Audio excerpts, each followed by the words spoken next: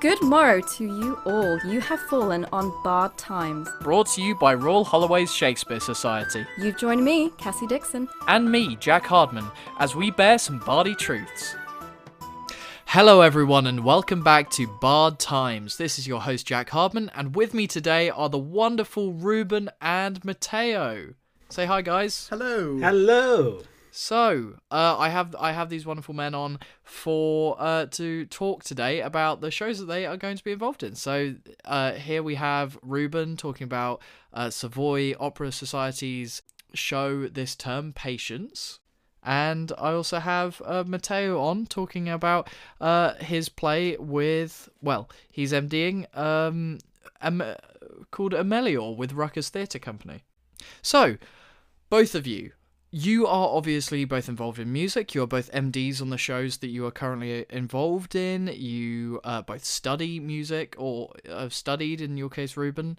And yeah, obviously music is an incredibly wide topic. And I suppose I have to ask you both, is there any particular applications of music, be it video games, film, theatre, opera, anything like that, that kind of really gets you going and really you vibed with straight away, you clicked with straight away? I think for me, it's probably the biggest one for me is film music. Obviously to an extent, I really love musical theatre, really love opera, really love video game music, TV music, all the rest of music for incidental music for theatre and stuff. But the one for me I think is got to be film music. It just a lot of the time when done really well, it just can go so nicely hand in hand with the narrative, yeah. I don't know. There's just something quite magical about that.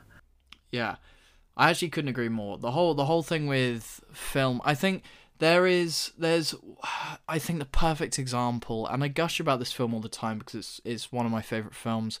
But The Social Network, by David Fincher and Aaron Sorkin. The music that goes with that is so perfectly, it sets the tone for all the different stages of that film so well. Just shows how that can be so unbelievably effective in different situations. Yeah, absolutely. I mean, it's interesting that you mentioned film music, because I think definitely for me, definitely growing up, I think that was a big part of what got me into it in general. I think just sort of how it would, because I watched a lot of films and a lot of TV when I was younger. Yeah. And it was just how the music would stick with me, particularly in how, like said Matteo, in sort of how it can help sort of hammer home the emotional response that the film is trying to convey. And in general, I think particularly nowadays, it's music that gets an emotional response out of me and can tell a story, which is a big part of the reason why I love musical theatre, for instance. And it's not just what's being conveyed in the vocals, but also what's going on underneath and sort of the little details underneath all that, and sort of how they convey sort of, like I said, those small details about the story as well, especially because music, it's such a unique, universal language that anybody can really kind of understand, and nothing does it quite like music. I mean, I couldn't agree more. It's funny you bring up musical theatre, because there's firstly something that we are all involved in or have been involved in at some point. We're big musical boys. Indeed. And one of my favourite shows at the moment is Hamilton, which I know is not a hot take. It's a very well, by the way, I'm a big fan of cheese sometimes as well. I think Hamilton is a really good example of something that uses, or something like Les Mis, again, not a hot take. No matter where I am, who I'm with, how many times I've listened to it, It's Quiet Uptown will make me cry. There is no control I have over that, and it's just because of the music, and the music being so unbelievably powerful, especially when accompanied with the story. In terms of motif like that, Hamilton, and even just general concept, Hamilton is such, as a show, is just so, has been put together so carefully. Yeah. In terms of that use of motif, where again, I'm saying that is really big in film music, and is kind of slightly less so nowadays than in the early days of film, and it kind of stole it from Wagner and opera. Yeah. Of using like loads of motifs, and it happens a little bit less so nowadays in film, but Hamilton really does that a lot. It also does a really nice thing, what you were saying before about sort of like the overall concept. Like with Hamilton, it does a really nice thing of everything about the show is like conceptually consistent, Sure. which I think is why it's such a satisfying show to watch. Is like the music and the set and the costume and the direction and the performances and everything just feels like it belongs together because it all kind of matches stylistically. Yeah. Which I think is like always the goal when you're putting on a show. Yeah. Is to make sure it all kind of lines up like in that kind of satisfying way. A massive part of this is just going to end up just us talking about Hamilton, which, don't get me wrong, I would absolutely adore. I love it. But the whole thing about the show, about how basically ambition changes as you age, that kind of being one of the central themes of the show. Yeah. Absolutely. And how the music then matches that, and how the musical style starts with like, oh, we're doing some like really fast hip hop, we're doing some like very kind of upbeat staccato, powerful like is it Guns and Ships? Yeah. Like, or like My Shot or something like that, and then we go into like as he ages, it all slows down, and we see his son a little bit, and he is again like. But yeah, it is really interesting. I like kind of like echo what you said, Jack. Like we will move on from Hamilton, but it does something really interesting. There's a very very small like kind of like behind the scenes kind of documentary thing about that Lin-Manuel Miranda and Alex Lacamoire, and I can't remember off the top of my head the director of Hamilton. Shame on me. Yeah, but basically the mainly the musical director and orchestrator Alex Lacamoire with Lin-Manuel Miranda talking about how they developed the characterization and the difference in characterization between Burr and Hamilton in the way that they presented them, because obviously throughout the entire show Hamilton actually does very little, well, I say little, does less singing and more rapping. Yeah. And Bird does almost no rapping at all. Which is a really interesting way of presenting the two men of kind of Hamilton being like spurring off the mouth and like trying to like big himself up and being, like you said, like big energy, like even kind of later on still being like that force, and Bird being this character who's like, no, I'm going to take my time and try and weigh everything out, and so he sings. He doesn't rap, he doesn't try and spit all the words out, he's just like, no, I'm going to let and see what happens. Really, really interesting. They are like, just as characters, they are staccato and legato like in body. Man, amazing.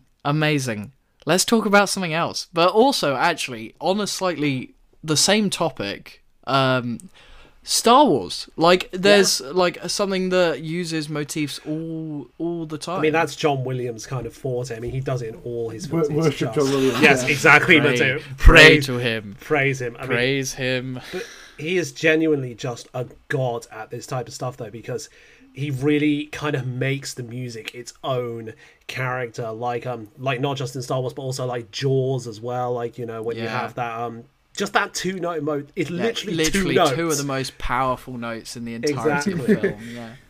It's an amazing thing. I don't know if any of you have seen it, but you can find like clips on YouTube of Jaws, the scene where they first encounter the shark without the music. Yeah. And it's just people looking at the ocean. Yeah. And it's the most boring thing on the planet, because it's just a couple people looking slightly panicked and then clips of the ocean, and so there's just nothing to it. But then obviously you put the iconic themes and stuff over it, and it completely transforms it. That's exactly it. And you know, that saved them a lot of trouble, because you know, I think they wanted to show the shark itself a lot more, but because of big technical difficulties, they kind of had to rely on the music in a way, but it just makes it so much more effective. I think it's this is basically us just being fans of music. Man, it's a really, really similar story actually with Bernard Herrmann in Psycho, because he originally didn't want a score at all. What's his name? Hitchcock didn't want a score at all when he was originally filming it, and Bernard Herrmann came up to him and was like, hold my beer. Literally. And so he wrote the really famous, you know, shower scene, and then Hitchcock was like, apparently a director who very, very rarely changed his mind. was immediately kind of went, oh, you're right. Oh God, you're right. And he put that score in, and that really transforms that film as well. Okay, well, amazing. So when did you guys realize that kind of music was something that you really wanted to get into and study and kind of engage in? I think for me, there wasn't really like a specific moment where I was kind of like that. I think it was kind of a lot of just factors which kind of fed into it. So I think a big thing is the fact that I come from a very musical family. My mum works as a violin and piano teacher at a prep school. Literally, her and my dad met while they were playing in an orchestra. They were doing Tchaikovsky's Romeo and Juliet, which I know. And yeah, like my brother and my sister, they're both really into their music. Like they always go to big music festivals, or at least they would in normal times. Yeah. Yeah. So I think music was kind of all around me during my upbringing. And I think also what was kind of a part of it was kind of a big part of my prep school as well. And there were a lot of I kind of felt like a lot of other stuff at school I wasn't very good at, like sport especially. My school was very sporty. It felt like everybody in my year was good at sport except me. So music in a way was kind of a thing I found I could, like when we were having music lessons, it was one of those things I found I could kind of latch onto, and I found myself being quite knowledgeable about it, and I was like, oh, I can actually get down with this. And yeah, I think it was kind of there where I realized, music, it's not just a thing you just kind of have on in the background. It really can be a passion and a dream that you can follow. So we've heard Ruben kind of just being born into it, and also through school. What about you? I kind of had almost the exact opposite. So I'm not from a musical family at all. No one else in my family plays an instrument. None of them particularly sing. None of them are remotely musical in that sense. When I was maybe about 7 or 8, I started taking guitar lessons just because I wanted to learn. Sure. And then when I came here, the school that I came to here was really, really quite a highly musical school. Really the closest thing you could come to being like a specialist school without actually being a specialist school. Sure. Music was definitely our thing. And so kind of through that, I kind of just fell into it. And so I started, I say against my will, not even, kind of like fell into playing brass. Sure. Kind of literally just fell into it. And then from there, kept playing, then kind of picked it kind of by a fluke, because I wasn't going to pick it for GCSEs, and then it was I wanted to do separate sciences and it wasn't in the same block, so I had to pick something else and do dual, and so I did music, and then I really, really loved it, and then hang on, you went to a music specialist school and you weren't going to pick music? Well, because we didn't go for that reason. Oh right, okay. It wasn't like an actual special school. It's just that its thing was music. I was a little confused there. I'm it's back just on board. I'm back on board. The schools where it really excelled was music, and sure. So I almost didn't take it, then took it for GCSE and really loved it, then really kind of like threw myself into it, and then kind of bit by bit basically decided to come to do it at uni and want to pursue it afterwards, which is a bit like a mad stroke of luck, but yeah. I completely feel you. Some of the big thing, and well, I was going to say my friends will know this. Anyone who has met me in the past 6 months will know this. D&D is something that I have fallen into. Always comes back to D&D. It always comes back to Ruben lives with me, so he has to put up with a lot of this. But it's something I fell into accidentally, and I now hopefully want to kind of pursue that outside of like just a hobby.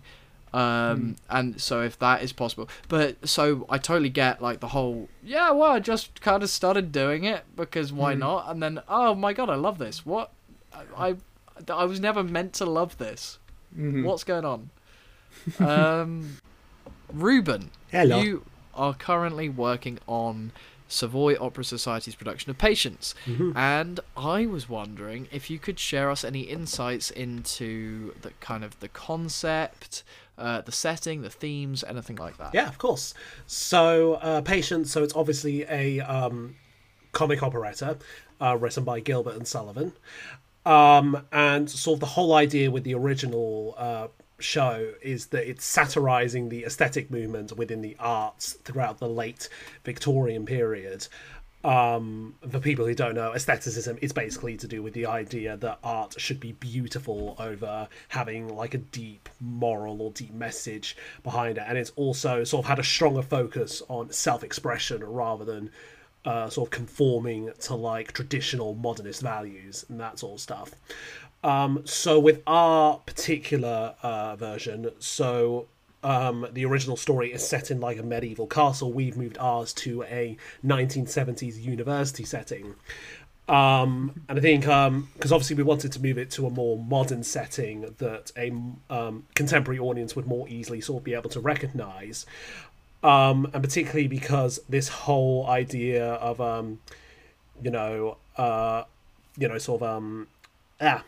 postmodernism versus aestheticism, it's still present even to this day.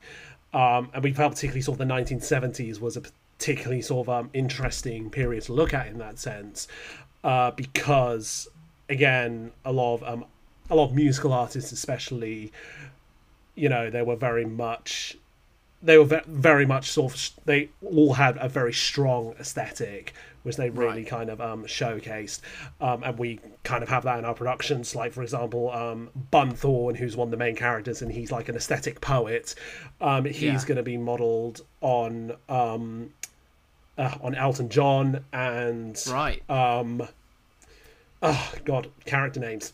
I should know this. Grosvenor. Perhaps. Yes, it would be helpful, wouldn't it? Grosvenor is going to be modelled on David Bowie, that sort of thing. And particularly sort of the university setting we thought would be appropriate again, because it's sort of a setting which a modern audience would more easily get on board with, but also because a lot of the aspects of the story can really kind of relate to a university setting, because it's a lot about characters sort of constantly reinventing themselves again in order to sort of please the masses. It's like, for example, the chorus of the maidens and the dragoons, who are in our version are like these scholars. The dragoons especially are constantly sort of because the maidens are constantly falling in love with different characters. At one point they're in love with Bunthorne, at one point they're in love with Grosvenor. So the dragoons are constantly changing their aesthetic in order to try and match with what the maidens so almost for. like the just swathes of adoring fans of like, oh my god, Justin Bieber, oh my god, One Direction, oh my god, whatever's currently having K-pop, I think, perhaps. I don't know what's hip. We can put that on the record. Amazing. That's really cool. So the whole aestheticism thing, that's really interesting. It's like the opposite of there was something a while ago now, I think about a year ago, maybe a year and a bit ago, where Banksy did this thing where a piece of his art sold, and then after it was sold, it then got shredded. And it's kind of like the complete opposite of that.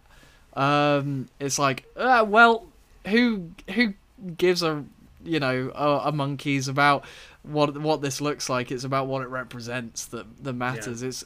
It's almost, do you know what's really interesting though? It's like stuff like that has kind of been blooming a lot recently, which is a complete divergence to the modern kind of thinking of social media. Let's pop up the most amount of everything that we can, and look at how pretty I am, and look, I'm gonna pose in this position, and I'm gonna put, and there's whole things about like how to pose in order to kind of make yourself seem almost like this kind of Barbie doll, Ken doll kind of whatever doll you want to be, like representation of yourself. Fascinating. I think also about the whole reinventing yourself and setting it in a university. That's I don't know. Certainly I felt like when I came to, I don't know. Interrupt me if you disagree, but I certainly felt like when I came to uni, I I was like, I'm gonna be so different to how I was at home. I'm gonna have my hair cut in a different way. Yeah. I'm gonna start acting more like, I'm gonna be slightly less. I think a large one was, I was like, I'm gonna be less camp. That was one of my big. Well, that how successful that was. I've done what? How many shows with MTS? Only 2. Yeah. Only Oh my god, yeah. Yeah, you're right. Yeah. So, obviously, we are not just here to promote the show of Ruben Havelock. We are also here to promote Amelior. Did I say that right? That's amazing. With Matteo. So, give us same question to you. Can you give us some kind of insights into the setting, into the themes, into the concept? Yeah, absolutely. So basically, it's a brand new show that we're in the process of sort of like writing and putting on for Camden Fringe this year, and it basically follows the story in a brief period of the lead character's life. The lead character called Amelia, and it aims to put the voice of the black queer female voice into kind of the centre, in a way that obviously musical theatre hasn't tended to do so in years gone by. And so it basically follows the story of the lead character in her handling of relationships, both romantic and sort of familial, also her interaction with the representation of her mental health and sort of medication, and how that can kind of like all spiral out of control, with kind of leaving the kind of ending message of the closest thing that to a happy ending that people can kind of reasonably expect in a modern age. Like, I think a lot of the time musicals can either have the being super depressing at the end or super optimistic at the end. Sure. And I think this does a really good job of trying to find a middle ground of essentially like a message of improvement, message of constantly trying to work on oneself. Yeah, just get, like, as long as you don't need to be perfect, but as long as you're one step further than you were yesterday, then you're winning. Exactly. Yeah, it's like Exactly. kind of like Dear Evan Hansen, like that kind of message at the end. Yeah, where it's like, yeah, you were not great here, but you're slightly better now, and that's okay. Kind of, at least for me, I think a really, really another vital kind of message of that.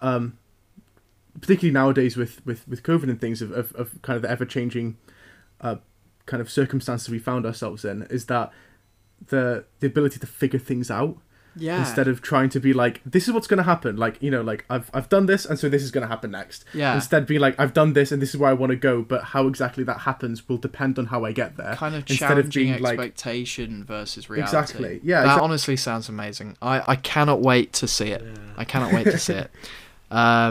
You have to push tickets on me when. Yeah, I mean, I'll take the chance to plug right now. Camden Fringe, upstairs at the Gatehouse, 2nd to the 6th of August. Amazing. Tickets are on sale. God. Ooh. Okay.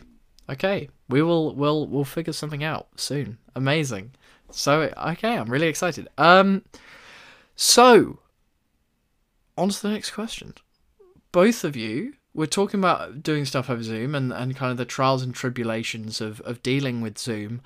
What do you think are the main drawbacks of doing rehearsals over Zoom and doing rehearsals kind of remotely? And are there any benefits? And do you think that those benefits might mean that there are some rehearsals done this way in the future?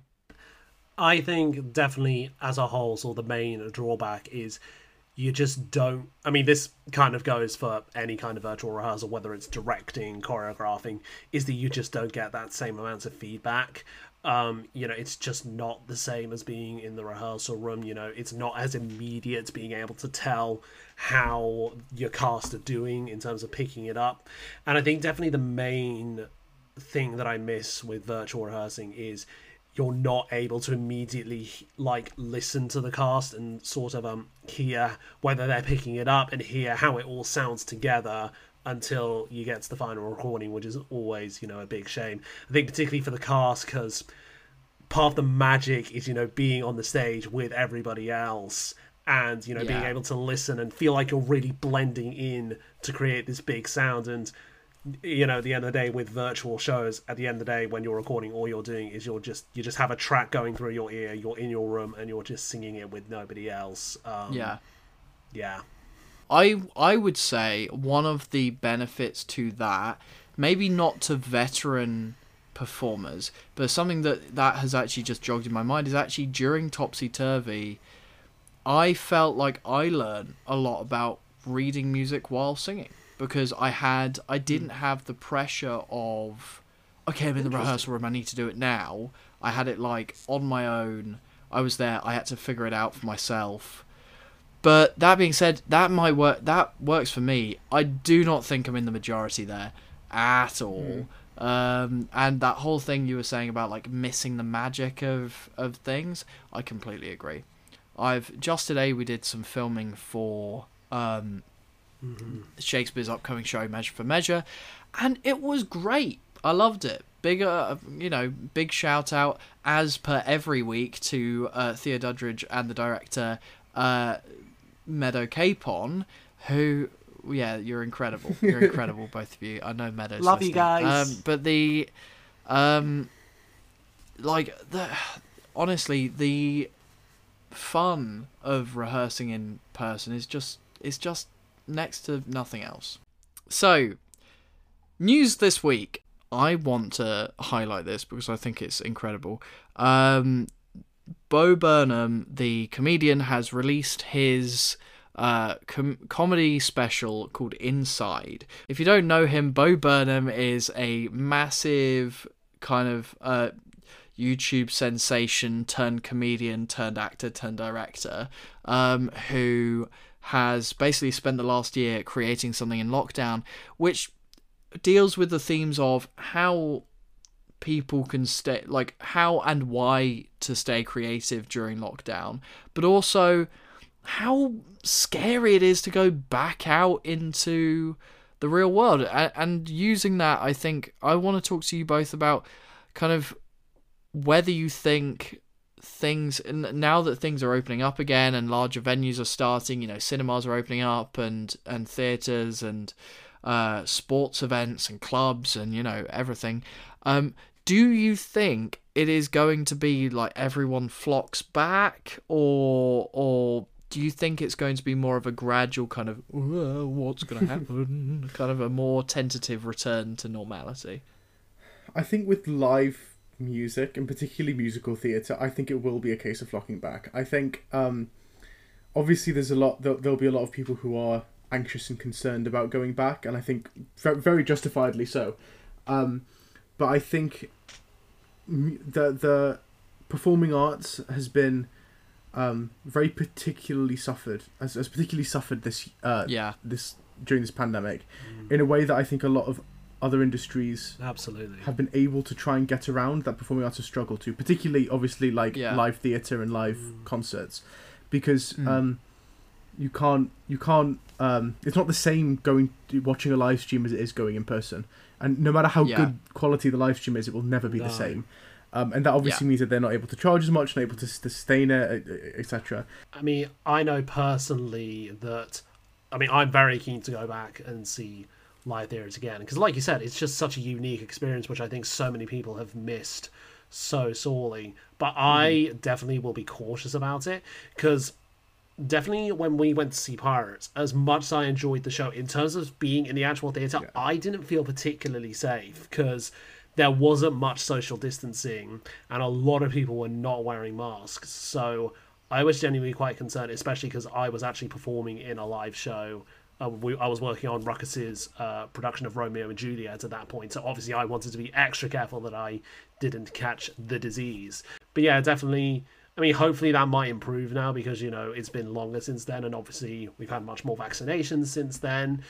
So yeah, I think hopefully that I have the feeling more people will be eager to get back to it, but like you said, Matteo, there'll definitely be people erring on the side of caution as well, which is also completely understandable. And like it'll definitely take some adjusting. I think it'll also just be for performers, and even to be fair for even theatre goers, really emotional the first time you're back. I've been very fortunate, obviously, with Amelio being able to rehearse in person with Ruckus.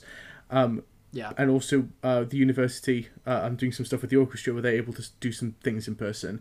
I remember the first time being in those rehearsal spaces with everyone, obviously still social distancing, obviously when we're not playing in masks and things, but it was a bit of a moment of like, right, we're actually getting somewhere now, and I think it's just going to be quite emotional for people when they come back. I think you're absolutely right, but you know what, it doesn't look like it's that much further away when you think about the fact that we have now been in this pandemic for a year and a half. Doesn't look. It looks like we can see that bright little light at the end of the tunnel, and honestly, couldn't be more excited. On that note, I think that we are going to end it there. Also, fun little fact to everyone listening at home. We've actually recorded this podcast. This is the second time round we've recorded it. There was, to my surprise, vastly different topics talked this time. But also, it's been a great time. You guys won't get to see the other one, because we forgot to press record, so that's okay. So yeah, we've recorded this twice. So hopefully you guys enjoyed it. The second time round we've done it. But I need to close this off, and so I have to ask you both what your favourite Shakespeare plays are. I'm certainly no Shakespeare expert, but I feel like I'd have to mention Romeo and Juliet because I'm a huge sucker for West Side Story. It is my favourite musical of all time. And also after being in the play, I think it is genuinely a beautifully written show, and particularly West Side Story, the way it uses that story as well. I think I'd also mention Much Ado About Nothing. I think my favourite comedy of his, because it's just brilliant, and Beatrice and Benedict are just legends. So, I think I will also stake my hand up and say that I am no Shakespeare person at all, and my only experience to Shakespeare was at school studying Macbeth and briefly Romeo and Juliet, and so I'm really no Shakespeare person at all. I'd probably have to also say Romeo and Juliet for the only reason that I also love West Side Story, and I feel like that is the closest that I've come to Shakespeare, really. If none of the rest of you could tell, I've got two musical theatre kids on today. Yeah. I was about to say what was meant to be a music-oriented podcast, and it ended up us talking honestly more about kind of story structure and stuff like that, which is super. Plus Hamilton. And Hamilton, yes, which is super cool. I think expectation being the theme. Let's put expectation by the wayside, and just look forward to whatever is coming our way, I think. So, thank you all for joining me this week for Bard Times. This has been Jack Hardman with my lovely friends Matteo and Ruben, and in the words of the Bard himself, talking about expectations once again. We know what we are, but not what we may be.